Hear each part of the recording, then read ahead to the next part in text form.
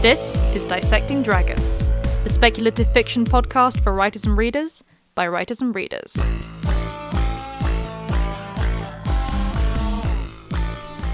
Hello and welcome to Dissecting Dragons. I'm Madeline Vaughan. And I'm Jules Ironside. This week, help! I've written a book. What to do next if you want to be published. I really like the drama you inserted into that. It's like, did you not feel like that when you finished a book? I feel like that every time. Your experiences are not universal. No, it's just the, oh god, what have I done? It's like, you know, most people are like, oh no, I've spilt my coffee on my laptop. Instead it's just, you sort of go, oh god, I've written a book. Oh no, what do I do next? Actually, it's really funny you should say that, because help, I've written a book is kind of something that happens a lot when I don't intend to write a book and I just intend to write a short story or something for Christmas. Yes, so. it is actually something that genuinely does happen to you, isn't it? Yeah.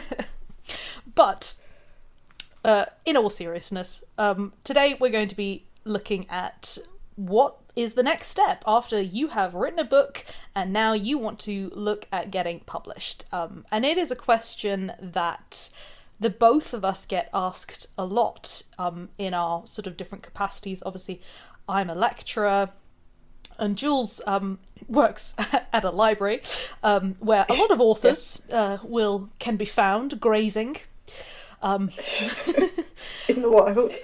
In the wild. On the books, no. But I know that Jules gets a lot of sort of emails about this, and I get asked a lot about it. And the fact of the matter is that unfortunately there isn't a simple answer.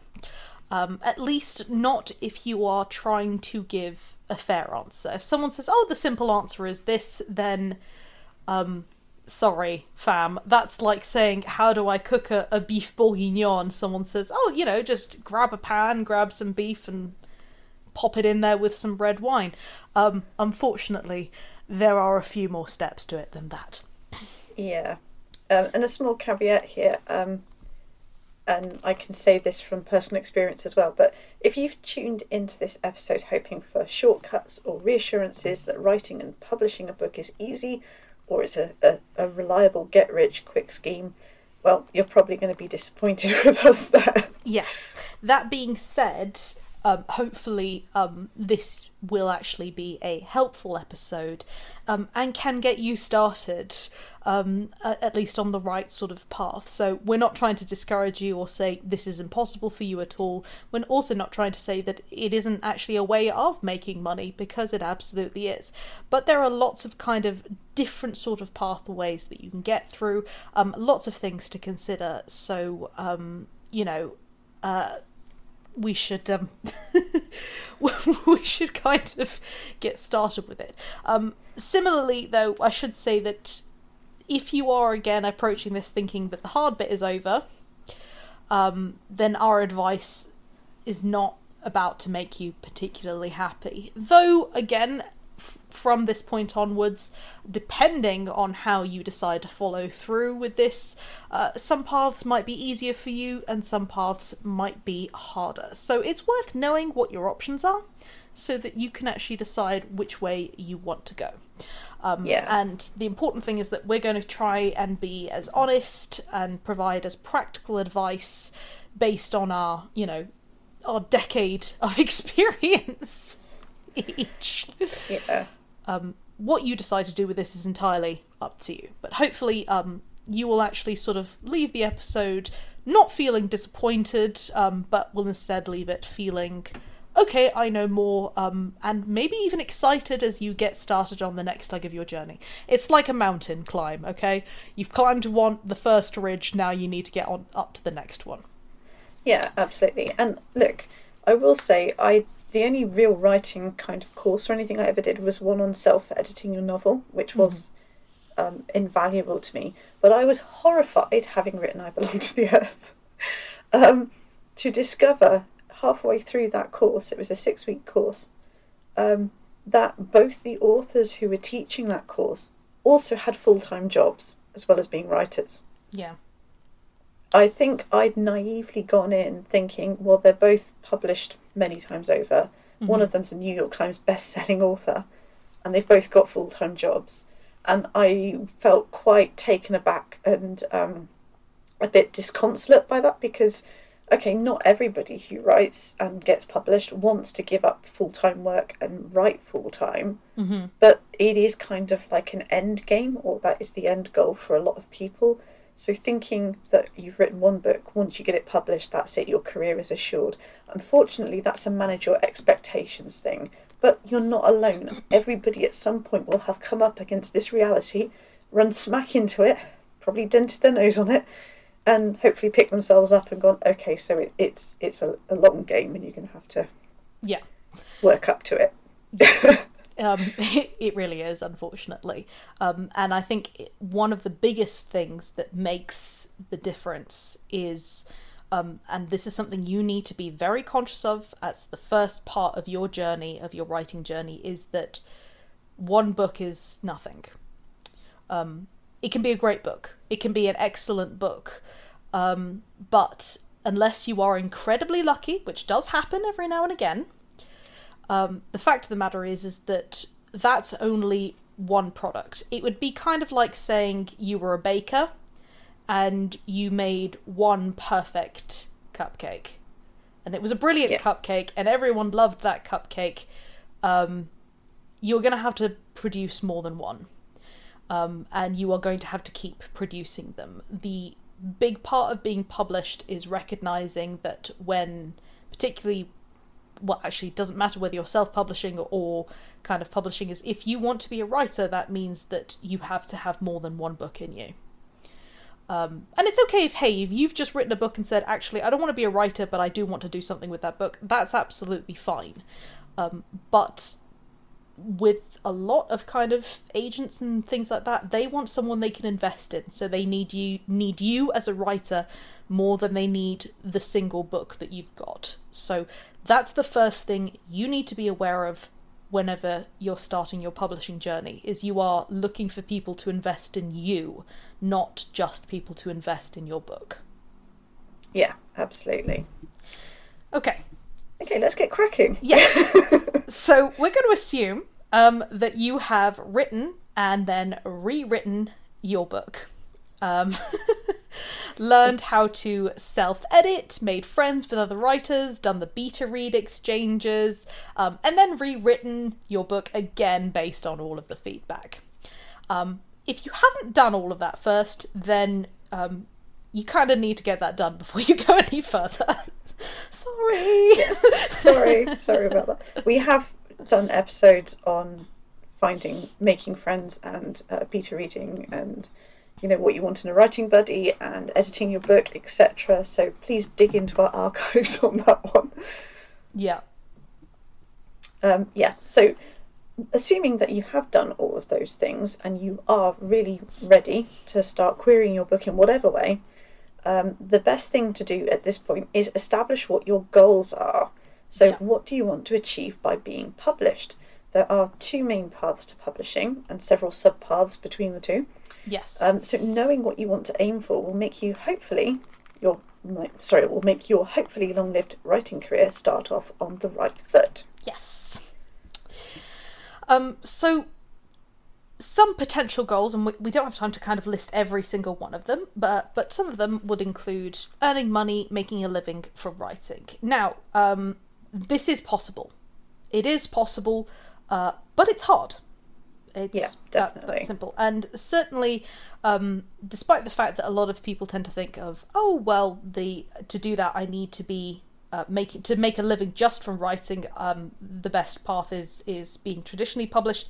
Actually, most of the people who are currently making a living from writing are self-published, or a mix of self-published and traditionally published, and are kind of combining the two and writing an incredible amount. Yeah. But other goals. Yeah. Other goals. Winning awards, ending up on book lists. Yes. Getting your book into libraries. That's a big one, I think. It's amazing how many writers say this next one to me. They would like a pile of gleaming hardbacks on a display table in Waterstones or Barnes & Noble or wherever. Yeah.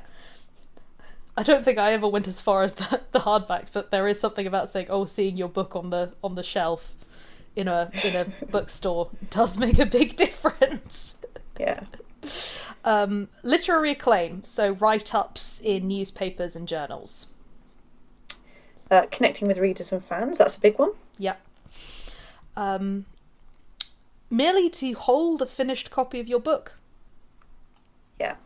Now, none of obviously this is not an exhaustive list, but none of these goals are more or less worthy than any other. You're not a sellout if you want to write to make money. There's nothing wrong with wanting to be compensated for your efforts.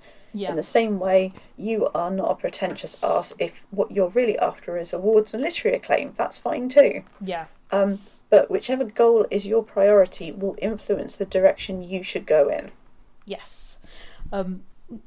Like we said, that those aren't all of the goals, but it might well be that you have, I say, loftier goals, like that's not, like that's something stupid. You might have a goal of saying, well, actually, I really want this to be, to be a bestseller and made into a film and stuff like that as well. Regardless of what it is, there's lots of different paths, but certainly some of them for the more ambitious goals are going to be harder, obviously. Yep. So let's look at the two main paths and then a few of the subpaths that you might want to take. And the first one we're going to look at is traditional publishing. Yeah, so let's look at some of the pros. So good publishers will know how to sell your book. Yes. For those also who are initially going, okay, but what's traditional publishing?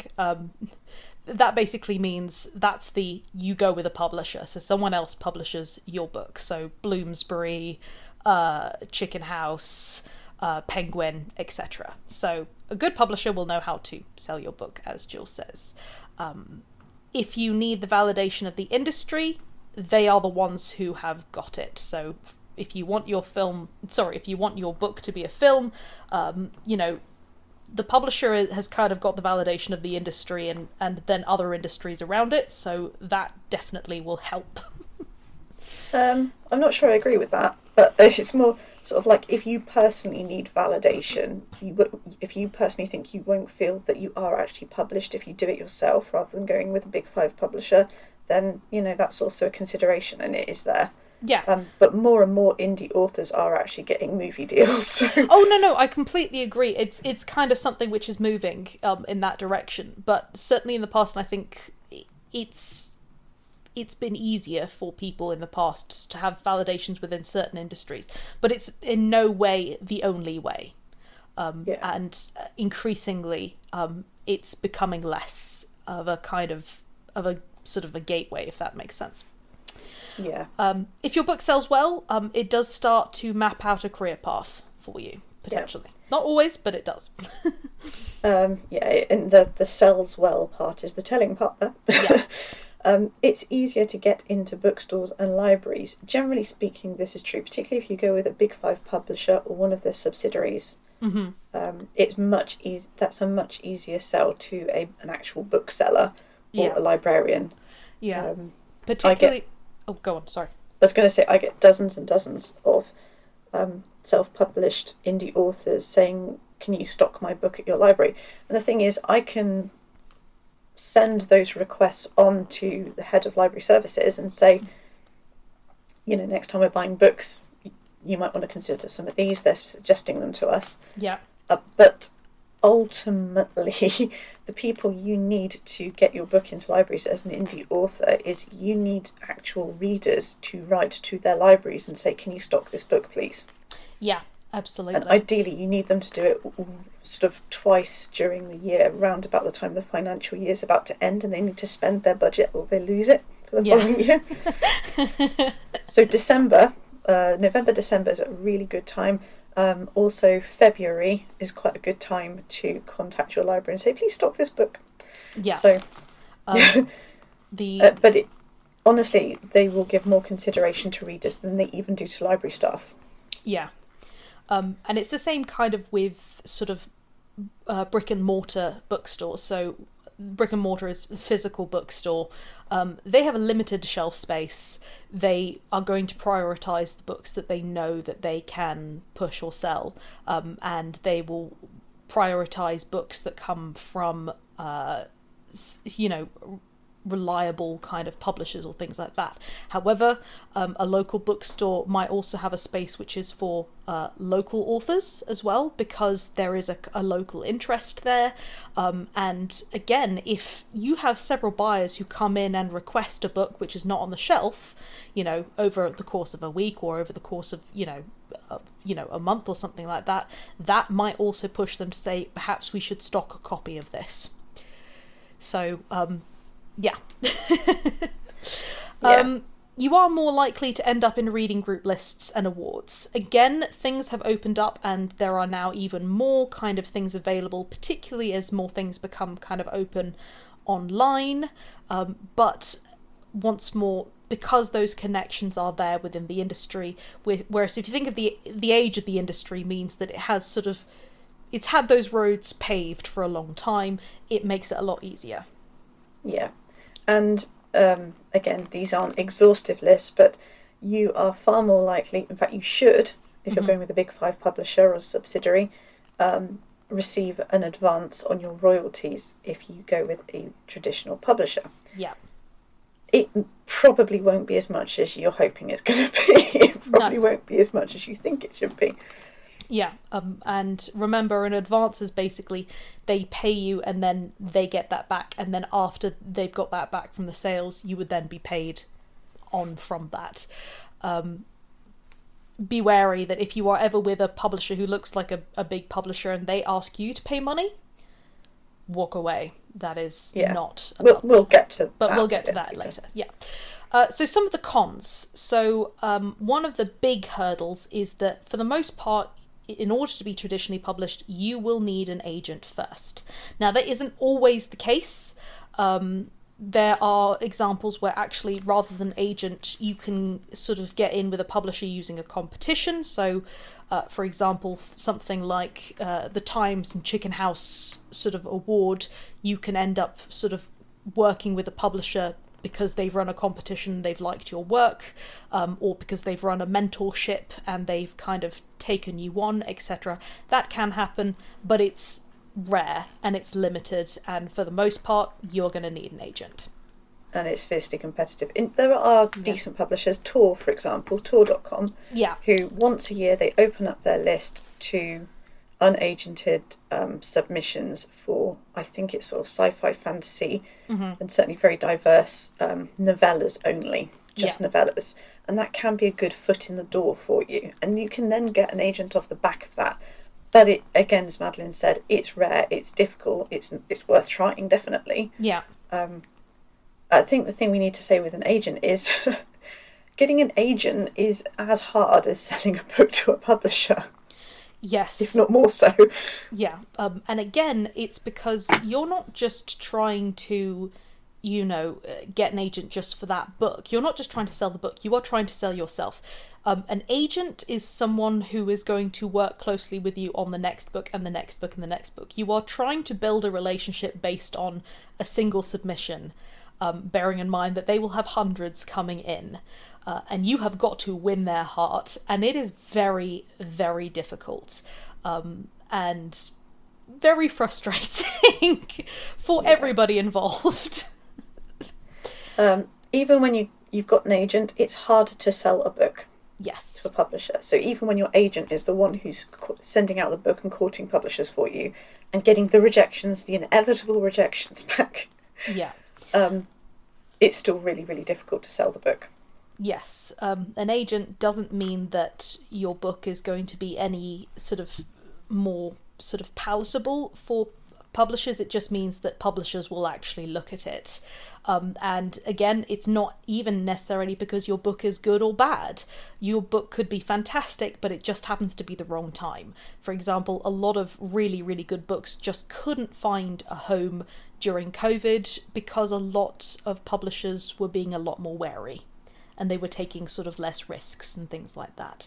So it's just step after step after step. The next thing is that you might find yourself with very little creative control. This will depend on the publisher that you go with. Now, if you go with one of the big major ones, you might find sort of control sort of taken away from you because it goes to whole teams of people who basically are experts in certain areas. If you're lucky, you might actually find a publisher who is a lot more amenable to you and actually gives you a little bit more creative control, or kind of works with you a little bit more, but it's not a definite. Yeah, I mean, as an example, your chances of having very much say at all in your cover, if any, your cover design with a big 5 publisher is tiny, really tiny.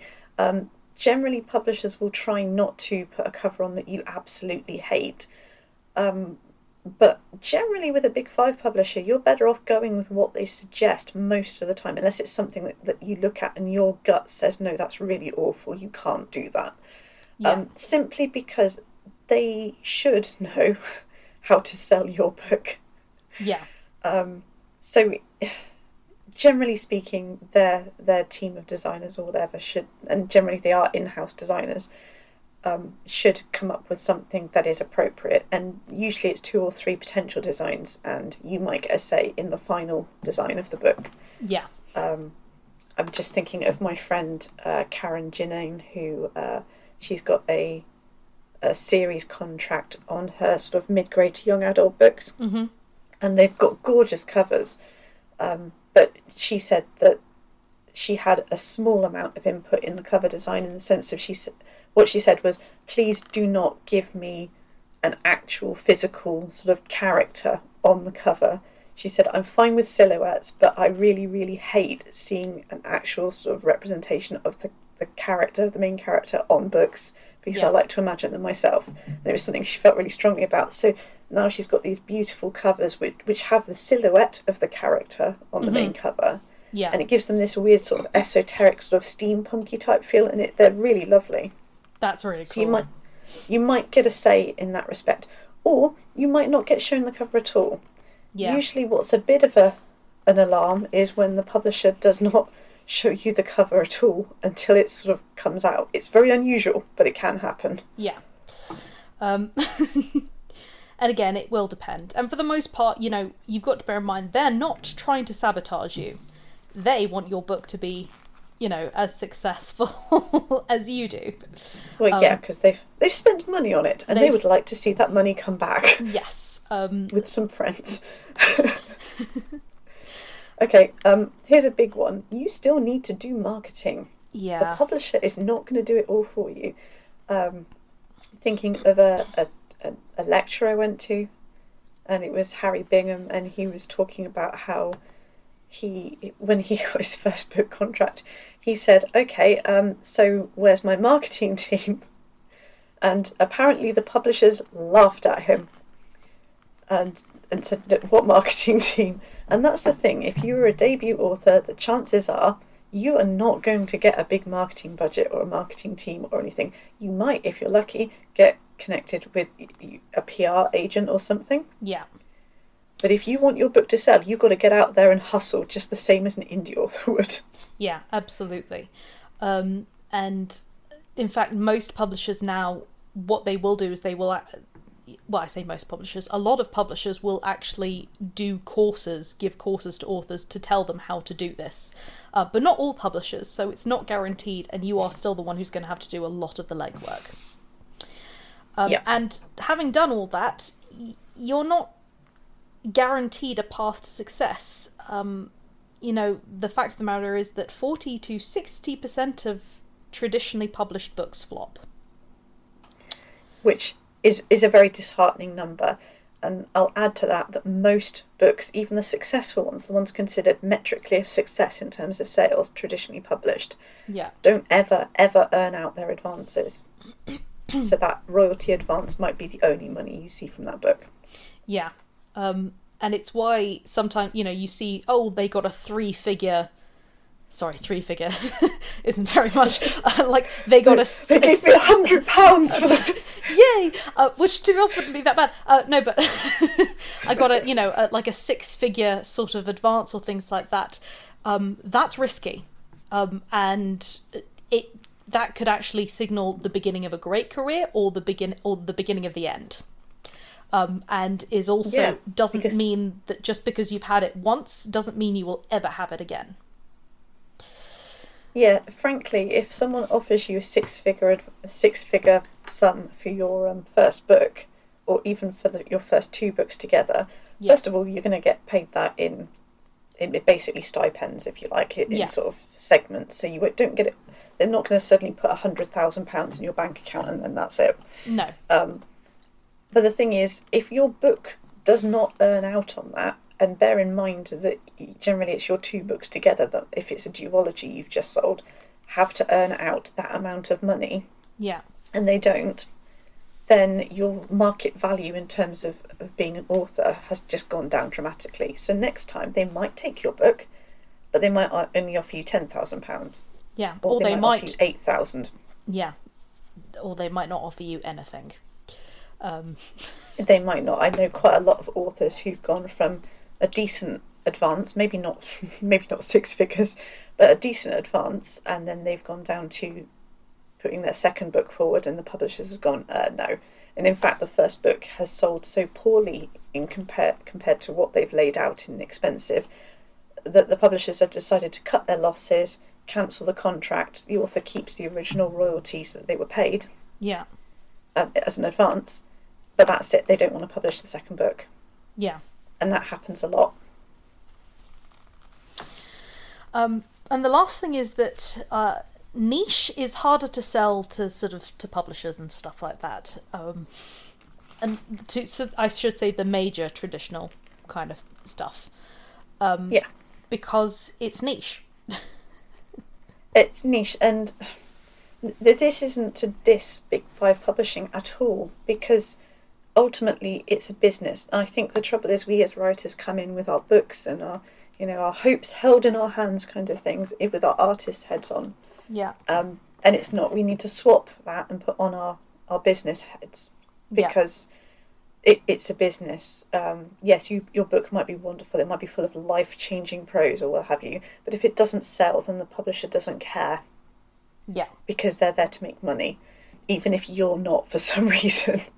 And it's also worth remembering that there's a difference between publishers as a sort of a business entity and the people who work at publishers. Because you might very well actually have several people in the who are part of the publishers who do like your book, but they cannot make the numbers work. Yeah. Don't take it out on them. No. Okay, so those are the pros and cons of traditional publishing. So let's have a little look at indie publishing then. So indie or self-publishing. So I should say that kind of indie publishing can mean that it's a very small publisher, or it can mean that basically you are self-publishing it, you create your own publishing house. So here are some of the pros and cons of that. The pros is that you get full or a lot more creative control. I mean, to be honest, if we say indie publishing in this instance, we're talking about you publishing your own book. Yeah. If you're doing it yourself, full creative control. Yeah. It's entirely up to you. Yeah. You can target far more niche audiences, because while niche might be difficult to sell to big traditional publishers, it's very easy to sell to niche readers. Yeah, once you've found the niche and you've reached it, then even if it's not a huge niche, you can make a very nice living off that. Yep, because especially if it's not a huge niche, because they will get whatever they can. They will take whatever they can get.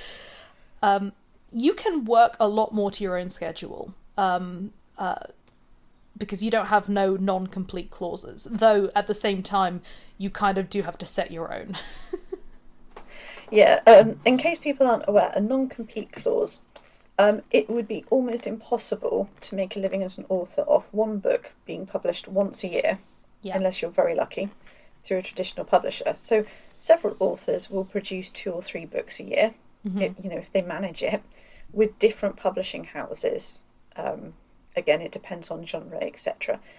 2 is more usual, but you have to be very careful in contract terms, because normally there's a non-compete clause. So if publisher A is publishing one of your books, and publisher B is publishing a different book in a different series or whatever, publisher A does not want publisher B releasing your other book from the other series at the same time as they're releasing theirs, because they don't want you cannibalizing your own readership. Yes, you don't want to be competing with yourself. That's not an issue if you're an indie author. If you're an indie author, you can drop a book a month or a book every 2 weeks if you can keep up that schedule. And all your readers are going to be doing is going, yay, more books. Yeah.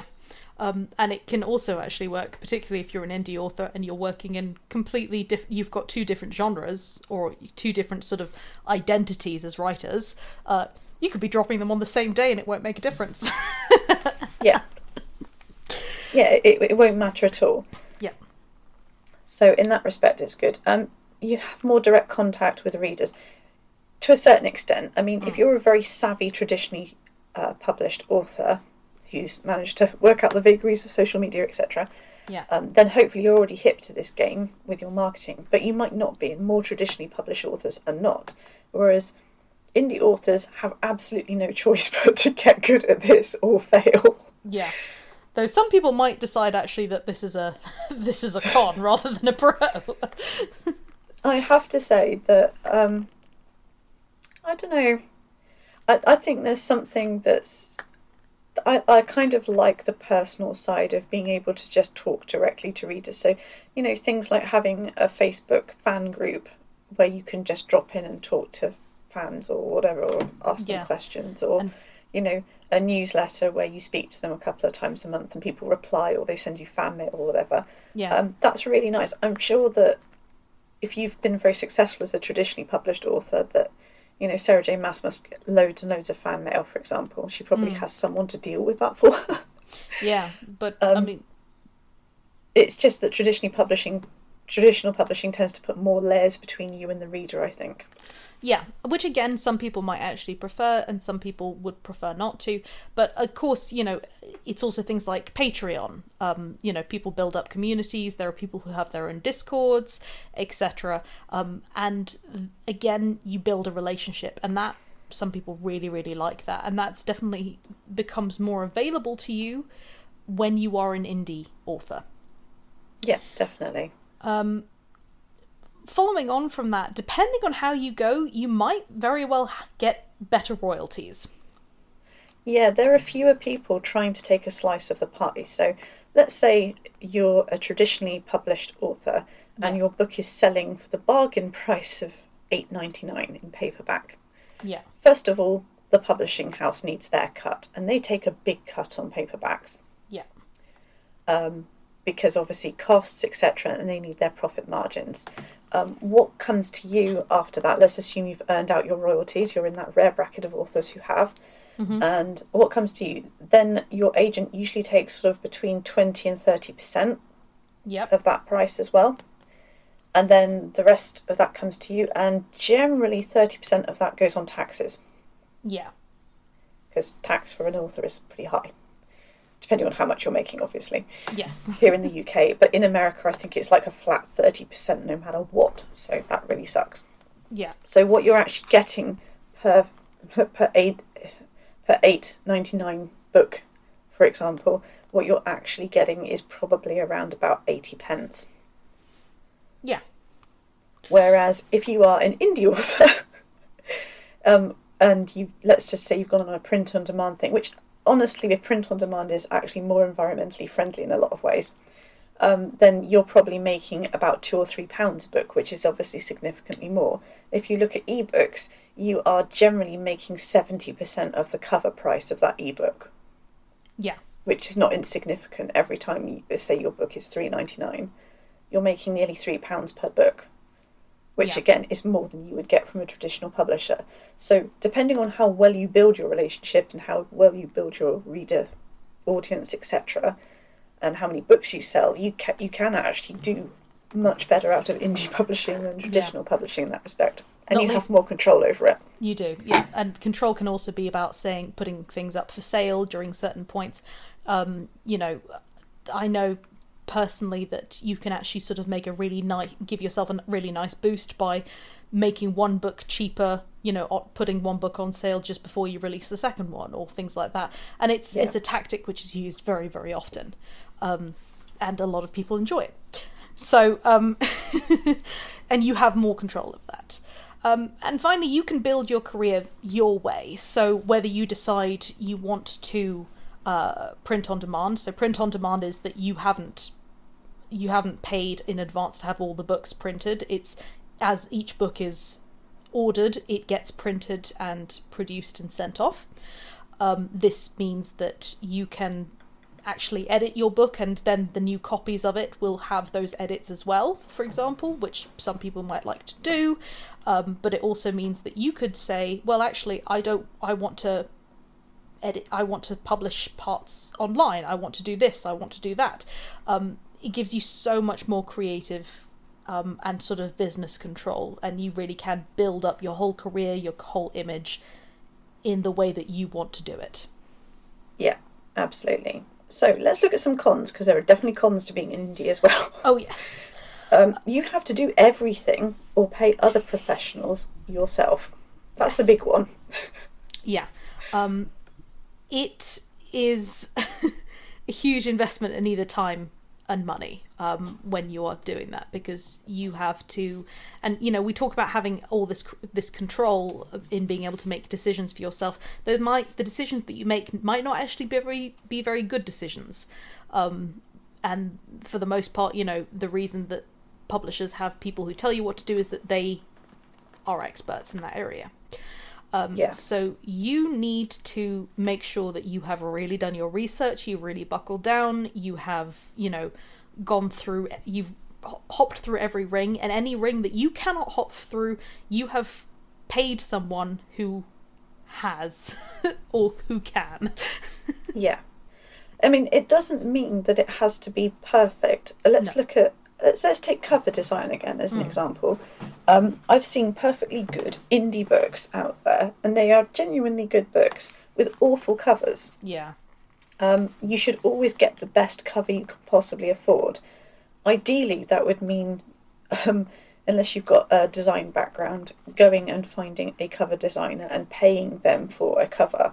Yeah. Having done the research, looking at the top 10 bestsellers in your genre, in your niche of your genre. Yeah. And looking at what common elements are there and doing something a bit like that. You don't want to branch out and be different. You want it to scream that this is the same sort of stuff, so that you can tag onto those readers. Yeah. Who are already invested in everything else. That being said, I'm not going to say, it'd be quite hypocritical for me to say you shouldn't ever do your own cover design, because actually it can work, but you've got to be willing to really put in the time to learn how to do to acquire those skills. Yeah. Or to put in the time, and you've got to also be hard-hearted, because you know, you have then got to kind of take your hat off, your author hat off, and put on your designer hat, and be critical and be ready for other people to be critical as well. Yeah, and if it doesn't work, I mean, the one thing I will say is, if you do end up, let's say, spending 6 months learning how to use Photoshop properly so that you can design your own covers and what have you, and then doing all the research, and it still doesn't work, and you then go into an author group and say, hey, can you assess my cover? And they're like, oh yeah, that cover's actively off-putting. Then you've got to not be sentimental and get rid of that cover and recover your book. So it's good in the sense of, it's cheaper to do that than then pay out another 500 quid for another cover. Mm-hmm. Or more. Yeah. In fact, the more sci-fi or fantasy you write, the more expensive your covers tend to get. Yeah. Because you're paying, and why shouldn't they? Because you're paying for a piece of artwork generally. Yes. But yeah, as we were saying, it's a huge investment in either time or money to do it well, and you need to do it well if you want to make those sales ultimately. Yes. Don't hamstring yourself by having a shit cover. Yeah, it is one of those big things because it's the first thing that most people see of your work. And it in a split second it will decide whether people actually take a moment to look a little bit longer or they just pass over it. Yeah. Okay. The next thing is that there's no safety net. You don't have an agent to act as a supervisor. You don't have people behind you who are invested in you and therefore invested in helping you. Now, that being said, you might turn around and say, well, I've got my friends, I've got my family, absolutely, but you don't have people within the industry. Not to start with. You have to build those. Yeah. And you build those, you might build those relationships, you might pay to get someone to do that. But again, that's something that you have to then invest in, whether it is your time or your money. Yeah. For example, Jules and I help each other out, but, we're friends. We have invested in our friendship and in one another. Yeah, and I think it's the other thing is you can be perfectly honest and say this doesn't work, or I think you should consider this. And then the other person is also free to say, I see your point, but I actually don't agree with that, and go from there without it causing a major rift, whereby I think if you went to your wife or your husband or something and they turned around and said, this doesn't work, this is rubbish, it can potentially, because you're not in the same industry, cause a bit of friction. Yeah, so absolutely. That's too much to put on like a personal relationship.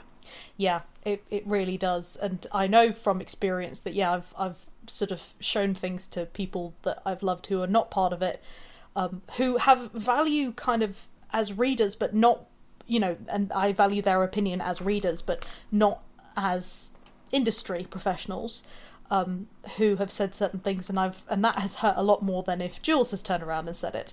And I know because Jules and I have definitely disagreed on certain things when it's come to sort of things with our books, or have said, well, I'm not sure about that, or this, that, or the other, and that's been fine. Advice has been taken and or kind of considered at the very least, and it's not affected our friendship.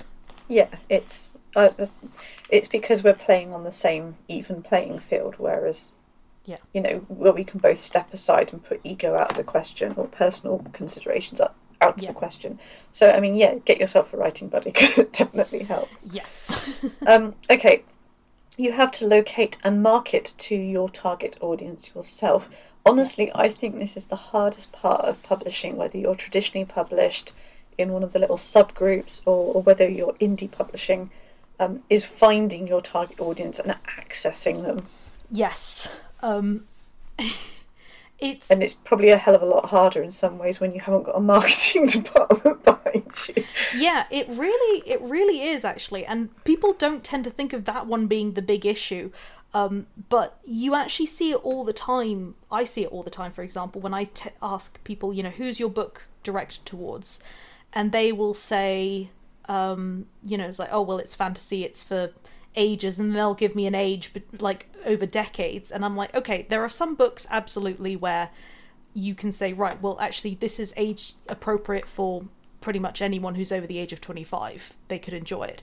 But it's not about what's appropriate. It's about saying, who is your absolute niche? And the way that I describe it is saying, imagine you have put your book on a shelf and there is 100 people in the room, right? And you need to ensure that at least one person in that room picks up your book. And it's in a library full of other books. Otherwise, you'll fail. How do you do it? You don't say, right, well, I'm going to try and make it look as appealing to all of these people as possible, because they've got hundreds of other choices. You say, right, that one person there, that one person, that is the person who I'm going to make the book look so interesting for, they are definitely going to pick it up. Yeah. It's a much better gamble. In a world which is saturated with opportunity and possibility for, other stories and things like that. So who is that person? What do they look like? How, know them. And if someone else happens to also pick it up and enjoy it, fantastic. But knowing your target and knowing your niche is the equivalent of trying to bash on glass with your hand and using a nail and hammer. Yeah, definitely. Okay, your book is less likely to end up in libraries as an indie author. It's not impossible, Mm-hmm. but if you're asking the library to purchase a copy of your book, then it's quite difficult to again, you're competing for space. Libraries are in some ways like brick and mortar bookstores, Yeah. in the sense of anything that's on the shelf has to earn its place. Yeah. Ideally, we want every single book to have gone out at least 7 times. Those 7 loans will effectively pay for the book in terms of footfall. And some books don't. Some books go out 30 times or 100 times or whatever, and those ones pay for the ones that, for whatever reason, they don't go out.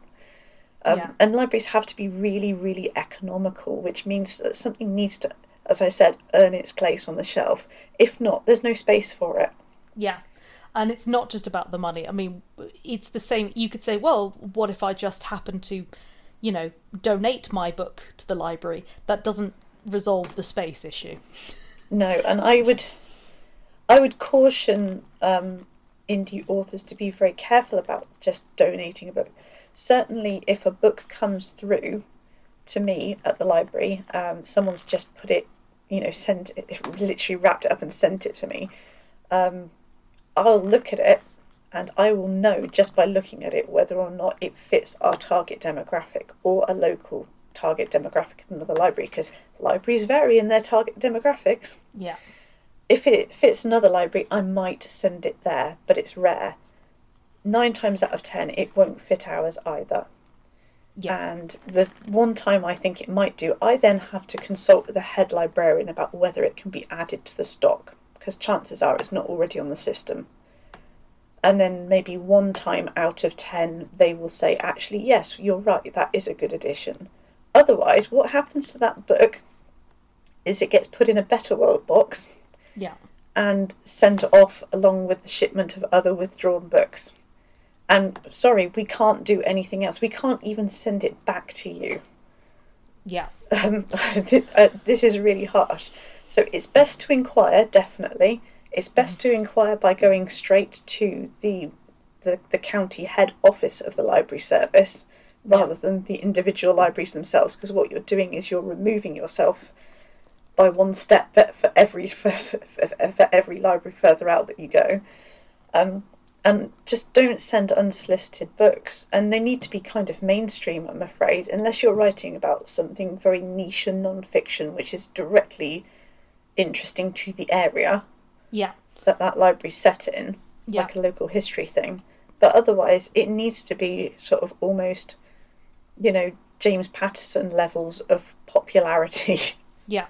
Or it needs to have something which, again, and it will depend on your local, and it's why you should have a relationship with your local library and your local independent bookstores and stuff like that, is that sometimes it's, well, I'm local and therefore there is a sellability there because this is someone local, therefore people are more likely to pick it up because it's kind of being sold as that. But that isn't going to be the case for, that might work very well in a tiny village in Cornwall, potentially, or in Yorkshire or something like that. If you're kind of in, I don't know, Gloucestershire or Hampshire or whatever, you might find that they go, I'm sorry, we have a lot of local authors. There's just your book itself. Yeah, your book itself just doesn't have enough appeal for our readers, and that's not them trying to be cruel. It's just the reality of it.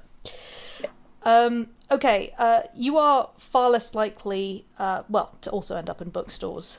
So just with the library, like with libraries. This is also not just because of trying to get them into bookstores, but it's also about the supply issues. And this is something that very few people know about, is that if we're looking at the UK, for example, there are certain book kind of, I was about to say book operations, which sounds very serious. Basically book depositors who manage all of it, and so Waterstones, W.H. Smith, Blackwell's, yeah, they all order from basically these two major distributors, one of them being Gardner's. And trying to get your book listed on Gardner's is very difficult as an independent and a self-published author. Not impossible. It can be done, but it's very difficult. So it can be done. You might be able to form a contract if you do a print run. So you have all of your copies printed and you have a contract. In which case, yes, Waterstones can order the book, but they're very unlikely to actually stock it on their shelves unless you have an agreement with them. But they can actually order it. If, however, you are using a print-on-demand service through Amazon or stuff like that, Waterstones can't even really order it. Because they don't do it through through Amazon or anything like that. I mean, you might find some indie bookstores will, particularly if you're on Ingram Spark, and they may well do, but you're down to the local author thing again, where your reach is reduced. To be honest, this isn't one that I would personally worry about too much because, you know, having a table display in Waterstones isn't one of my writerly goals. Because I think 90%, perhaps more in fact, of sales actually happen online. And a good proportion of those are ebooks rather than physical copies these days. Yeah. That doesn't mean it's not worth having physical copies, because if someone loves your ebook, chances are they might go and buy a physical copy of it. Yeah, but it is worth considering if you are thinking of writing for children. Because if you're writing for adults, for the most part, people buy online. And most of your sales will actually come through ebooks rather than physical books. If you are thinking of writing for children, you will want to have access, store access, because actually a lot of books for children are bought in stores or are kind of found in stores by people sort of looking around on things like that. So that is definitely worth considering. Yeah. Mainstream awards are generally out of reach. Now, that's not to say that there are, if you're writing sci-fi fantasy, actually, I think there are awards that you can enter. You can enter yourself or get someone else to nominate you as an indie author, and you can join in. But if you're talking sort of the big literary awards, there are very few where you can. I mean, the Smarties Prize, for example, or the the Nobel Peace Prize for Literature is kind of out of your reach, and various other things. It's not on the cards. Yeah. If you're going this way.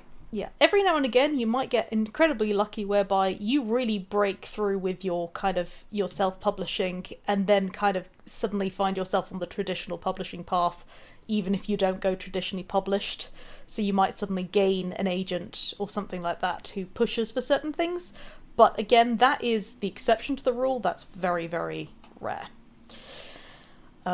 But yeah, it is possible. Finally, there is still a lot of snobbery over being properly published, and that can also be internalized, and thinking, well, if I'm self-publishing it, then it's not actually being recognised, ignoring, of course, the fact that it's obviously being recognised by every single person who's reading the book. Yeah. But which is really the metric that actually matters. Yeah, but it can cause problems, for example, if, you are... I mean, even still now, if you're trying to apply for jobs where they're looking for authors, they might actually turn their nose up at you if you are only a self-published author. Because there is still this element of you're not as good, or you're not as accomplished, or you're not even a real writer. Yeah. And that is the reality of it. I think things are changing a little bit more, particularly as self-publishing becomes more and more established. I mean, it's changed a lot in the last 10 years. Yeah. But it is still worth considering. You've definitely got to have balls, if you like, to go into indie publishing. And I think the thing that it's easy to forget as a more seasoned author is the fact that first book, throwing that out into the world, I'm not sure I could have done that just with indie publishing. I think I needed a publisher to say this is worth publishing, And a lot of people probably find themselves in the same position. Yeah. Since then, I have to say that for what I write, because urban fantasy is actually a really hard sell to agents, and therefore it's a hard sell to publishers. Yes. But it's not a hard sell to readers. No. I prefer indie publishing for that, because it's worked really well for me, and I'm more confident in my writing now because I've had a lot of practice. Yeah, absolutely. But I think as Madeline was saying, the whole internalised thing, well, yeah, you are as properly published if you indie publish, assuming you're trying to put out the best product you possibly can. Yeah. But yeah, that first book, it is quite difficult, I think, to feel that you are not just a ginormous fraud. I mean, it's really difficult to feel that anyway. Yes. But also to get what you feel as recognition from other people. Yeah. And it's okay to also say, well, I actually want to be recognised for that, and how that can be a little bit difficult. Okay, so there are obviously a few subpaths, so and we're not going to go into as much detail with all of them. You can be a hybrid author. So that is someone who is both traditionally published and self-published, which is what both Jules and I are. Yeah, basically the important thing with this one is to understand that choosing one path does not mean you have completely obliterated all possibility of the other path. You can do both. Yeah. As long as everyone's being honest on contracts and things, that's fine. And as Madeline said, some people find themselves going into indie publishing, often because they couldn't find a publisher for something that was a bit too niche. Mm-hmm. For example, Andy Weir's The Martian, which started out as a serial on his webpage. Yeah. Then was indie published because people wanted a book of the whole thing.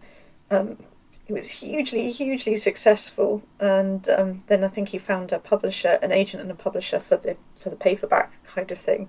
There are a bunch of other authors. Amanda Hocking, who was tremendously successful, she couldn't find an agent, so in the end, just because she wanted to raise some money to go and see a Muppet display, she threw all her books out at once that she'd written. She got out all her, I think it was something like 12 manuscripts, dusted them all off, put them all out and said, hey, could everyone buy my book, because I'm really trying to raise some money to go and see this Muppet thing. And they just took off, and she made millions out of it in the end. Yeah. And there have been others. A recent one is Olivia Blake, who writes stuff that's a bit different and a bit weird, but has had huge success and been picked up by a publisher. So it can happen, but planning that as a career path is not the way to do it. It's more a case of, this is a nice thing to happen, and you might indie publish and think, actually, I prefer having control of all of it. Why would I want to give half of my royalties away to you just to deal with the paperback? Yeah. So yeah. The next is with small independent publishers, which I mentioned before incorrectly. I apologise. So small independent publishers they're still publishers, but they are not part of the big five, and they're less likely to give you things like advances or stuff like that. They might also be they might also only publish ebooks. They might also not do large print runs, or only do print on demand as well, but they will help you and kind of cover half of the thing, do a little bit more, whilst also you having a little bit more creative control. So it's a kind of a gentler form of publishing, if that makes sense, and also a little bit easier to kind of get into. They're somewhere between traditional publishing, and they will generally offer you a traditional publishing contract. Yeah. Usually a bit more simplified, because they don't want to deal with things like foreign rights, depending on the publisher. Yeah. And, indie publishing, so you don't have to do everything yourself. What I will say about small independent publishers is that if you find a good one and you do your research, generally they are very, very good at selling a very specific type of book. Yes. So, for example, my historical fiction, or part of my historical fiction, is with an small independent press, and they are very, very good at selling both weirdly mystery novels, and also historical fiction. They know their audience, they know what sells to them, they know how to promote it, they know how to cover the books in a way that entices the right readers in, and they're very good at doing that specific thing. And it's a great sort of halfway house, I think, where you will see more money back if you've got an honest independent publisher, because they are there are fewer levels that have to be paid off before the author finally gets their cut, if you see what I mean. Yes. Though there are a few things that one should consider with those, but we'll get into that later. Finally, there's also, you might change it up a little bit. So you might actually decide to go for, serials. You might want to go into screenwriting, podcasting. You might want to use a Kickstarter. A really good example, actually, of success in that is Hamish Steele, obviously. We've had him on the show talking about sort of Dead End Paranormal Park and things like that. One of his first graphic novels, Pantheon, the Tale of the Egyptian Gods, started off as a Kickstarter. He did it as a Kickstarter. He's done several Kickstarters in the past. Some have been successful. I think a few haven't quite reached their goals. But he started off like that. He went and then, he did, serials online and stuff like that. And that was how he began. And, and then he did go on from that, obviously, to get into more of the sort of the traditional publishing. But that was how he started. So it's absolutely a worthy path, and obviously both Jules and I are here podcasting. So yeah, I mean, we're not podcasting our fiction, although maybe we should think about that at some point. But you can do. I've known people who have set up a podcast, and it's just one person, and they're not necessarily reading their fiction, but they're almost performing it. And if you think about it, that's really not that different to Charles Dickens taking to the stage to do A Christmas Carol every year. Yeah, or absolutely. to do readings of his other stuff. He built an audience that way, and people then went and bought the books because they wanted to know what happened. And he obviously published serialised fiction. Serialised fiction is really popular again now. I mean, I'm trying to think of what the app is called, and it's gone completely out of my head. But there's Kindle Vella, and there's a bunch of others, and basically people pay a subscription fee a month, and then they subscribe to you on there, and they pay a certain amount, a very small amount per episode. Yeah. Again, you can serialise things on things like Patreon. Yeah, exactly. Which is becoming increasingly popular for people who want, particularly for people who give out free stuff, and you get to watch the free stuff and then get to enjoy a little bit more, etc. And if you're willing to be, to really sort of work out the logistics, you can do it yourself through your website. Again, you need to then direct reader eyes to it. But Ellis Johnson, who was a guest on our show early in the podcast, she had the passion project of this very queer vampire series set in the 1800s, and it sort of spans back into sort of Renaissance Italy and various other things. And she's like, I can't see a big market for it, but I'm going to publish it in a serialised form on my website. You get the first 2 episodes free, then after that it's something like £2.50 a month. And you get a bit each time, and then once the books are done, you get a free e-copy and a free paperback copy and various other goodies and things and chat books and what have you. And I subscribed to that immediately because I love her writing, and I just loved this sort of very, very like pansexual vampire world. And it's really cool. So you can do it and make it work if you want to. There are other options. Yeah, absolutely. Okay, so we're going to sort of finish off with a little bit of advice in terms of the do not ever do these and do always. So the first one is vanity publishers. Again, I touched on this a little bit earlier, but you've got things like Austen Macaulay and other sort of vanity publishers. Now, vanity publishers basically prey on your desire to be published and to be traditionally published. And what they do is criminal, because essentially they say, in order to do this, we like your work, we're confident in your work, we will publish it for you, but you need to invest some money to do it. And the problem with that is that very often even though you have been traditionally published, it's not been done well. You have not actually, and you won't see any real return from that. And frankly, you are better off self-publishing in that case, particularly for the amount that they might ask you for. Yeah. So basically, if you get a contract offer from someone like Austen Macaulay, run, don't walk away from it. What happens is they will take your book, they will slap a cheap cover on it, and they will send you maybe half a dozen author copies and call it done. And technically, that book is published. And the worst thing is, with certain contract things, it might mean you don't own the rights to it anymore, and you don't own the rights to the next thing you write. Technically, they do. Yeah. Because that's how bad the legalese is around it. They have no obligation to sell your book. They have no obligation to get it into stores. And in fact, they cannot do it because they are a vanity press. So your book technically is published, but it isn't published in a way that anyone is ever going to see it.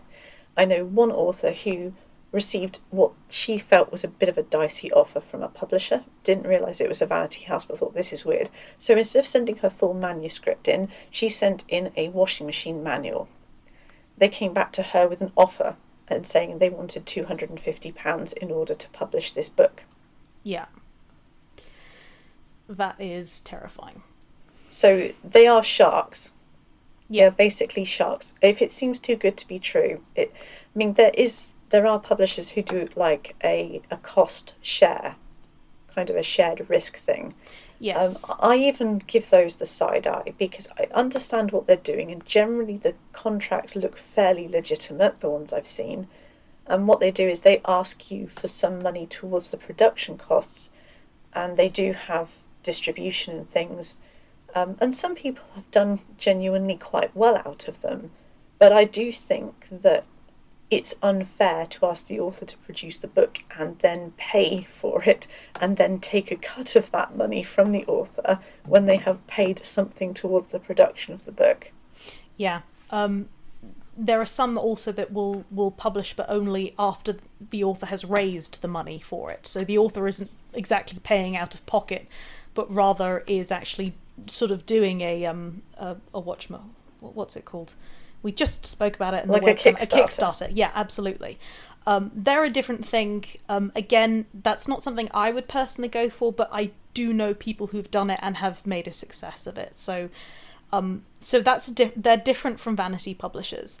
It's also different, for example, if you go towards a production company, and pay them to publish the book, in terms of you've paid them to do like the marketing, or you've paid them to actually kind of go through the logistics of actually getting it out there and stuff like that. They are a company who you are paying. You are employing them. That's a different thing to a publisher who is offering you a contract. But be very, very careful with what is basically a packaging company. For one thing, vanity publishers sometimes masquerade as packaging companies. For the second thing, packaging companies quite often still ask for a contract. You could end up in the boat that Lisa J. Smith ended up in, whereby she sold all her rights to The Secret Circle and all her rights to The Vampire Diaries. And yes, she got royalties and things back, but she couldn't continue to write her own series. They sacked her from writing her own series when The Vampire Diaries blew up. Yeah. Because she'd sold all her rights and she had no legal recourse to get them back. So you need to be really, really careful. I know you're desperate to be published, but just really, this brings us on to the next point. Always have a contract vetted before you have it signed, before you sign it. Yeah. And get it vetted by somebody who knows the industry. So it's well worth, if you're in the UK, joining the Society of Authors. It costs a certain amount, but it is fantastic. And they will vet contracts for you.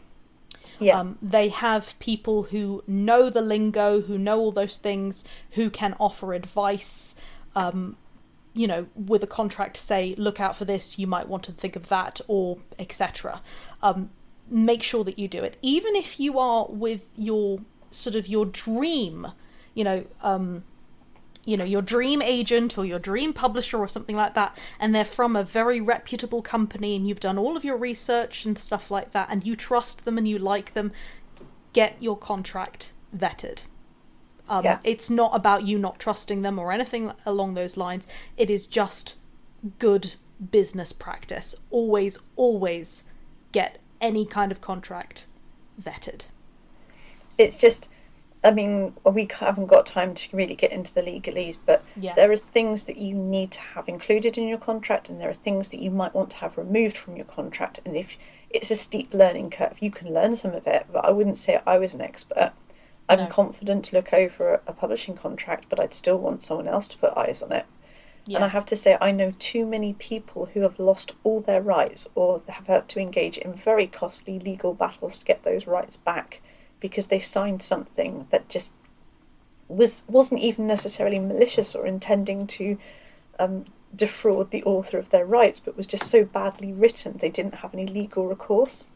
Yeah, absolutely.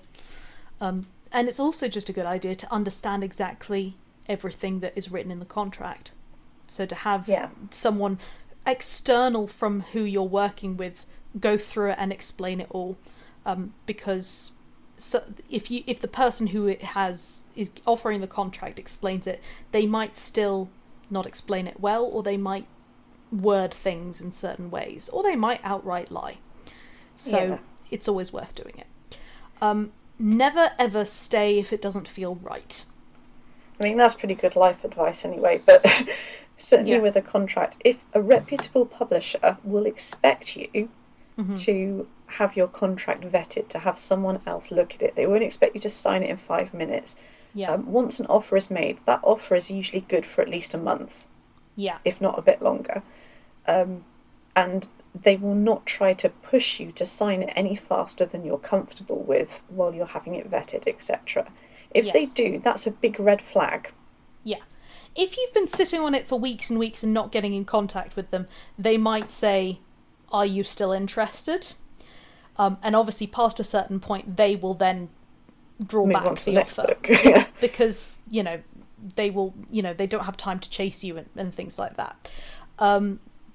But if you are someone who is a little bit nervous or anything like that as well, this is the point where communication is very important. So if it doesn't feel right, but you think, well, but I often overreact or things like that, so maybe I should stay or maybe I shouldn't, the best thing to do is talk to other people. Do not try and think, don't do what I know some people have done and said that if I admit this, then I'm admitting that none of this is real or that I'm a failure or anything like that. Never, never, never think that. Never fall into that trap. Speak to other people in the industry. Get legal advice for contracts, things like that. And be communicative, do some research. Writers will band and help one another out. So it's very, very important. And maybe there is the chance that actually you are overreacting and that what you are looking at is absolutely normal. Or, more likely, you're right to be feeling that something is wrong and you should get out. But talking to other people helps. As we've said, we can't really go into too much legalese. If anyone wants an episode literally on what we know about publishing contracts, we will do that. But basically, there are important clauses you shouldn't neglect. So things like right of first refusal, which means the publisher gets the first dibs on the next thing you write. If you decide you don't like that publisher after that one book and they've got that written in, you are obliged to show the next thing you write to them, and they get first dibs on whether they buy it or not. So you could find yourself locked in with a publisher you don't like. So you might want to get that one removed. Other things like a non-compete, well, it has to be reasonable. It can't be non-compete as in you're writing a fiction book and a non-fiction book and you're not allowed to publish the non-fiction book until the fiction book is out. That's unreasonable, for example. Dissolution clauses. Always have a dissolution clause. There should be a way for you to amicably split up with your publisher without it turning into a huge legal battle. Yes. And to be honest, again, a lot of major publishers and stuff like that will want to have that as well because they want to amicably be able to get rid of you. You're not selling as much as we thought you were, so bye-bye. Yeah. In the nicest possible way. Yeah. Be very careful of selling your rights. There are certain situations, and this is something, again, if you have an agent, they will tend to look after your rights for you. And sometimes there will be certain rights where if you are with a good sort of publisher or things like that, they will say, we want these rights and we want these rights and we want these rights. And you might be able to negotiate it, but don't just sort of don't just sort of, right, all of it gone, I'm going to sell it. Keep hold of some of your rights, but also don't sit on your rights, because there are some people who can do more with them than you can. Yeah, and when we're talking about rights, generally a publisher will want your ebook rights now. They'll probably want your print rights, obviously. Yeah. They will probably want your audiobook rights, because a publisher would be insane not to want them if they can exploit them, basically. Or they might also want your translation rights. Tends to be one of the big ones. Which takes us on to subsidiary rights, which includes things like adaptation for drama and film, the translation rights, foreign rights, as Madeline's just said, adaptation for theatre, and other things like graphic novels and stuff.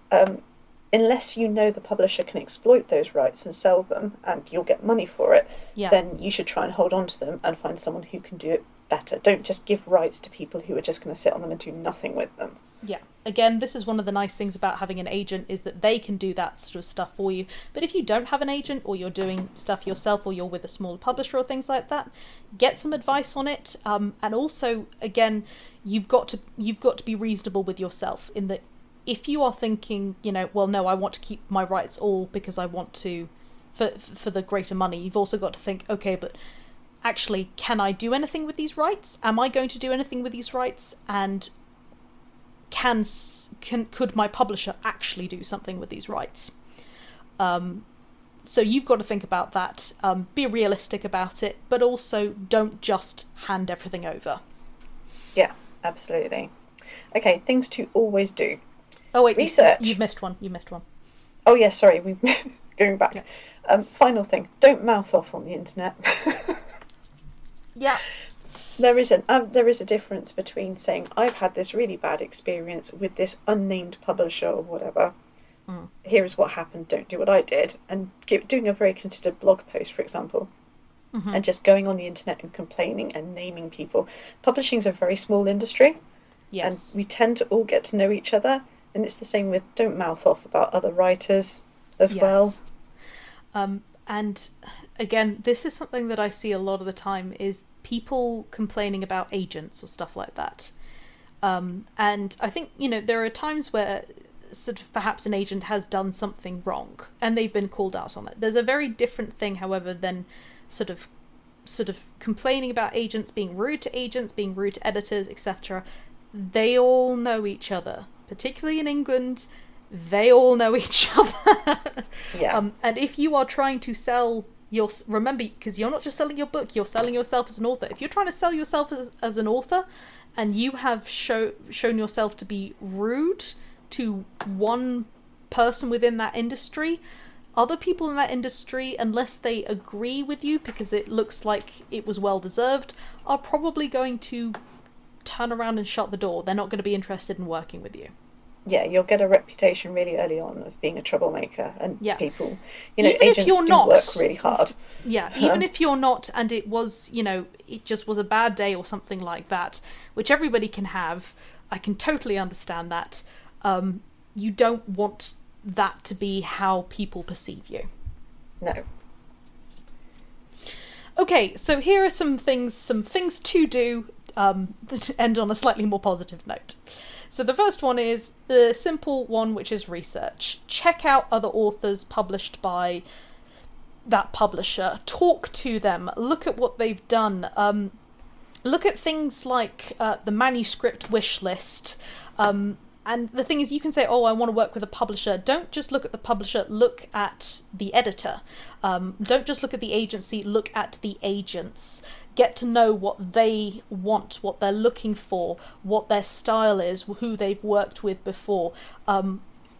You spend time on this, guys. A lot of time on this. Yeah, and research is free. Yeah. Okay? research is a very non-costly way to go in the right direction.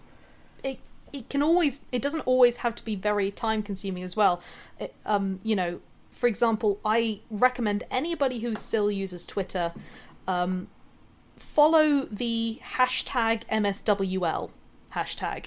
That's the hashtag manuscript wishlist, where agents will post about the kinds of things that they're excited and looking for at any given time. It is a fantastic resource to be able to see what are people actually kind of looking for. And it was one of the ways that I found my agent, was basically saying, oh, she's looking for these things. I've got those things. Yeah, it's a brilliant way of doing it. Check out publishing advice sites. So my two go-tos would be Absolute Right, The Water Cooler, and Predators and Editors. If you're going with an independent publisher, or you're going with a publisher directly, or an agent even, go on there, put it and do a search on that publisher or agent and read everything that pops up. Yeah. You'd expect everyone to have at least one complaint or something against them, but if you're getting dozens and dozens of the same thing, or, if you put in Austin Macaulay, you'll get red flags all over the place because they are a vanity press. Yeah. And they will tell you. Because vanity press is, they're basically concealment predators. They disguise themselves as something else. But the good rule of thumb is that money should always flow from the publisher to the author. It should never go the other direction, with the exceptions we've mentioned before. Yeah. So yeah, you can do a really easy search on there and just check out any that have got sort of weird practices and things that make them undesirable to work with. You need to know. Don't just throw your book in and hope for the best. Yeah, because again, remember, it's not just a book. You are hoping to build a relationship with these people as an author and with the industry as an author. So you've got to be looking at things in the long haul, not just the short haul. And that obviously doesn't mean once you've gone with one publisher, you're married to only one publisher. But, hopefully if you go with a publisher, you want to publish more with them at some point. So it's a good idea. Yeah. The next is to negotiate your contract. Don't be afraid of doing that. Now, you won't get everything you want from it, but you should get some of it. And again, a reasonable person, let's say you're negotiating with an agent or you're negotiating with a publisher, reasonably, if they want your work, there's going to be a little bit of give and take. They will have a line which they'll say, no, that's no longer viable enough for us as a business, but they should actually be quite malleable to a certain extent, particularly if you're going with a sort of a smaller one as well, where it kind of feels a little bit more intimate, a little bit more friendly, where there's more of a sense of people working together. You might find actually that they're a lot more kind of reasonable with that, and there's a lot more leeway. Even if you're very happy with the contract, it's worth talking through it. I was very happy with sort of some of the contracts that I've signed, and I've still said, is it possible, can we change the wording of this, can we move this to accommodate for that, because I work in different areas and stuff, and they said, okay, yeah, sure, and they made it work. Do that, okay? It can also help you pick up any red flags. If someone is, a publisher or stuff like that is being very, very hard-handed and not letting you change anything, take another look at them. Yeah, absolutely. And again, beware of anyone who tries to pressure you into signing something. Yeah. Make friends with other authors. This is a no-brainer. Yeah. There has been this... The thing is, I understand that, particularly when you're starting out, you kind of almost see other authors as competition sometimes. And it's really important that you stop doing that.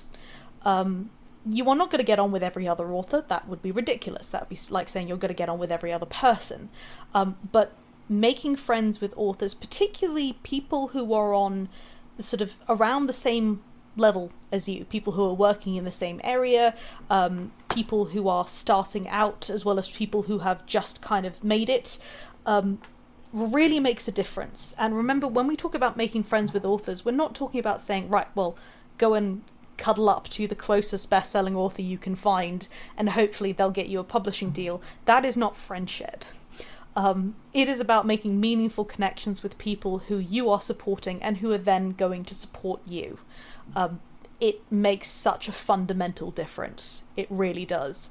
I can say, hand on my heart, that having Jules, as well as a number of other fantastic friends who are authors and friends who are writers, has made my writing journey possible and gotten me where I am now, whereas I think it would have taken a lot longer, or even actually not ever really happened at all without them.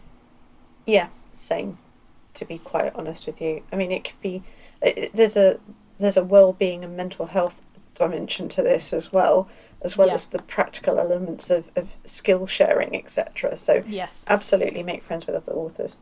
Yeah. Okay, experiment with marketing, platform building, and do what you enjoy. So I would suggest trying lots of different things, and if you resonate with something, go with that, and then experiment with it and build on it and do it that way. It doesn't have to be scary. Marketing doesn't have to be you on the internet yelling, buy my book. It can be you having fun. Try and do it in a way that is fun. Yeah. And get used to it, because you're going to have to do a lot of it. Yes, that is one of the big things, is when it comes to anything to do with marketing and stuff like that, make it enjoyable, because you will need to do a lot of it. If you are trying to market in a way that isn't enjoyable for you, it will likely also not be enjoyable for anyone else. Simply writing read my book isn't going to help, but actually making meaningful connections, even if it's only with a small group of people online, is a good and solid form of marketing. And trying out different things, saying, well, I'm going to start doing small videos with different characters, or I'll do pictures and drawings and post them, etc. That, doing something a little bit unique, doing something which is actually particular to your book, is more likely then to pick up the kinds of readers that you want to be looking at your book anyway. So actually take some time to really think about marketing strategy, and don't just do what you think everyone else is doing. Yeah. And the final one I will say is start a newsletter. And a lot of people say, but I haven't got a book published yet. It doesn't matter. It's not too soon to start building up a list of people who like what you've got to say. Yeah. And the following question is then, well, what do I put in the newsletter? And it's like, okay, well, what have you got to offer? So, for example, my newsletter, I sometimes offer snippets of forthcoming books, or deleted scenes or things like that. But I talk about folklore, I talk about my writing journey, I talk about what tea flavour I'm drinking that month. I talk about, I might talk a little bit about my cats. I try not to do it too much, but, you know, proud cat parent. And things like, well, what have I been up to the last month? Things like that. And it doesn't have to be sort of like you're spamming people every week. Twice a month I find works quite well for me, and I have dates when I just write the newsletter and I send it out. And then when I do have something to sell, I just talk about the fact that, hey, I've got a book out this month, you can either pre-order it or whatever, or there's ARCs available. And it's a really good resource to have, because that's something that can't be taken away from you. And you should do it whether you're a traditionally published author or not. Yeah. Of course, if the idea of a newsletter frightens you for whatever reason, there are other kind of smaller forms that you can do. You know, you can do sort of an online newsletter, whereas you just have sort of like you run a blog or something like that. But newsletter is a little bit more personal, I think.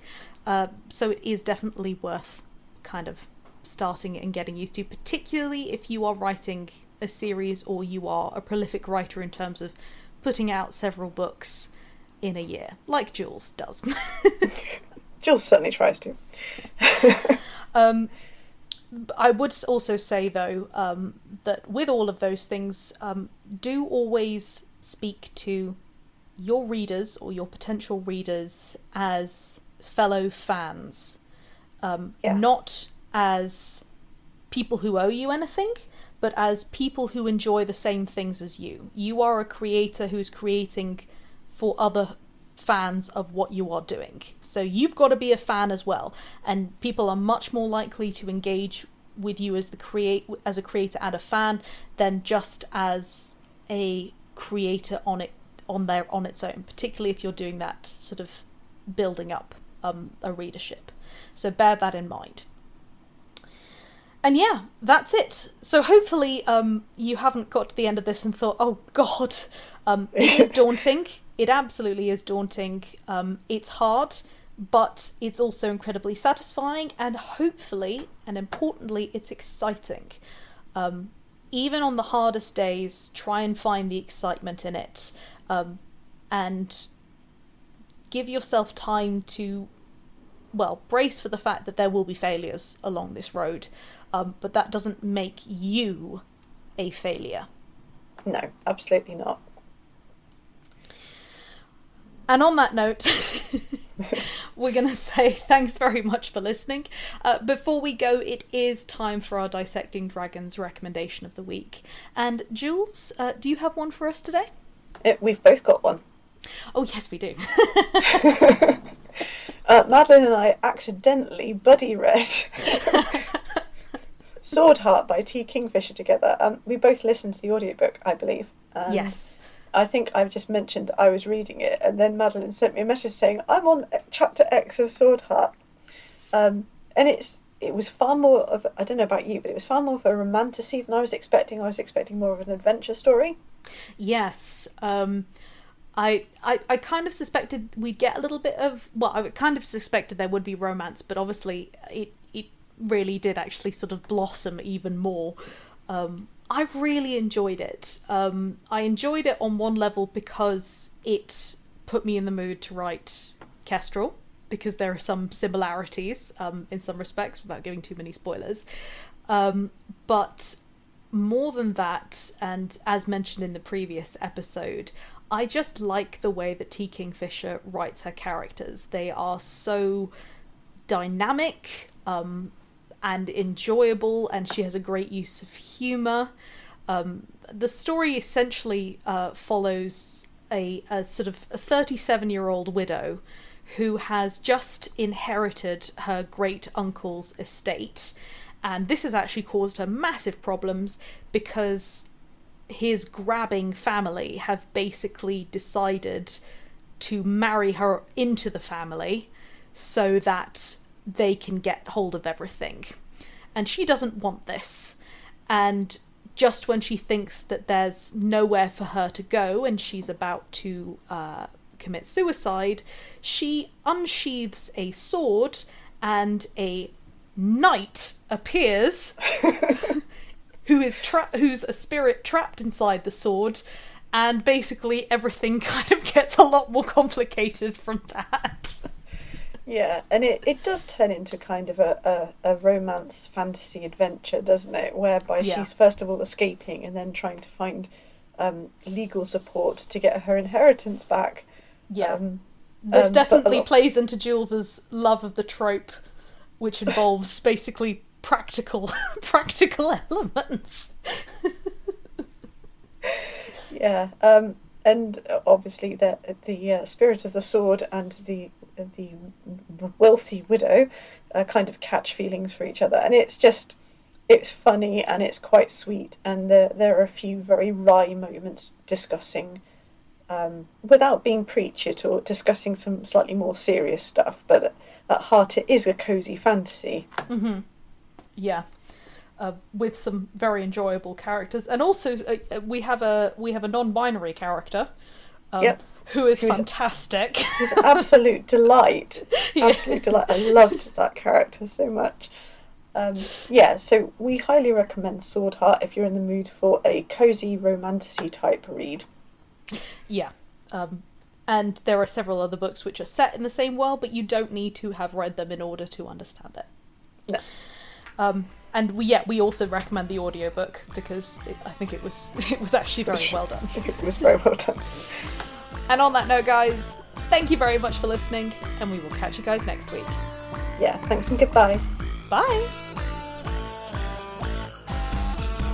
You've been listening to Dissecting Dragons, the speculative fiction podcast. You can follow our podcast at podbean.com or from iTunes. For more information, visit our Facebook page at www.facebook.com/dissectingreaders, or check out our author websites at jaironside.com and madeleinevaughan.com. Please note, no dragons were harmed during the making of this podcast.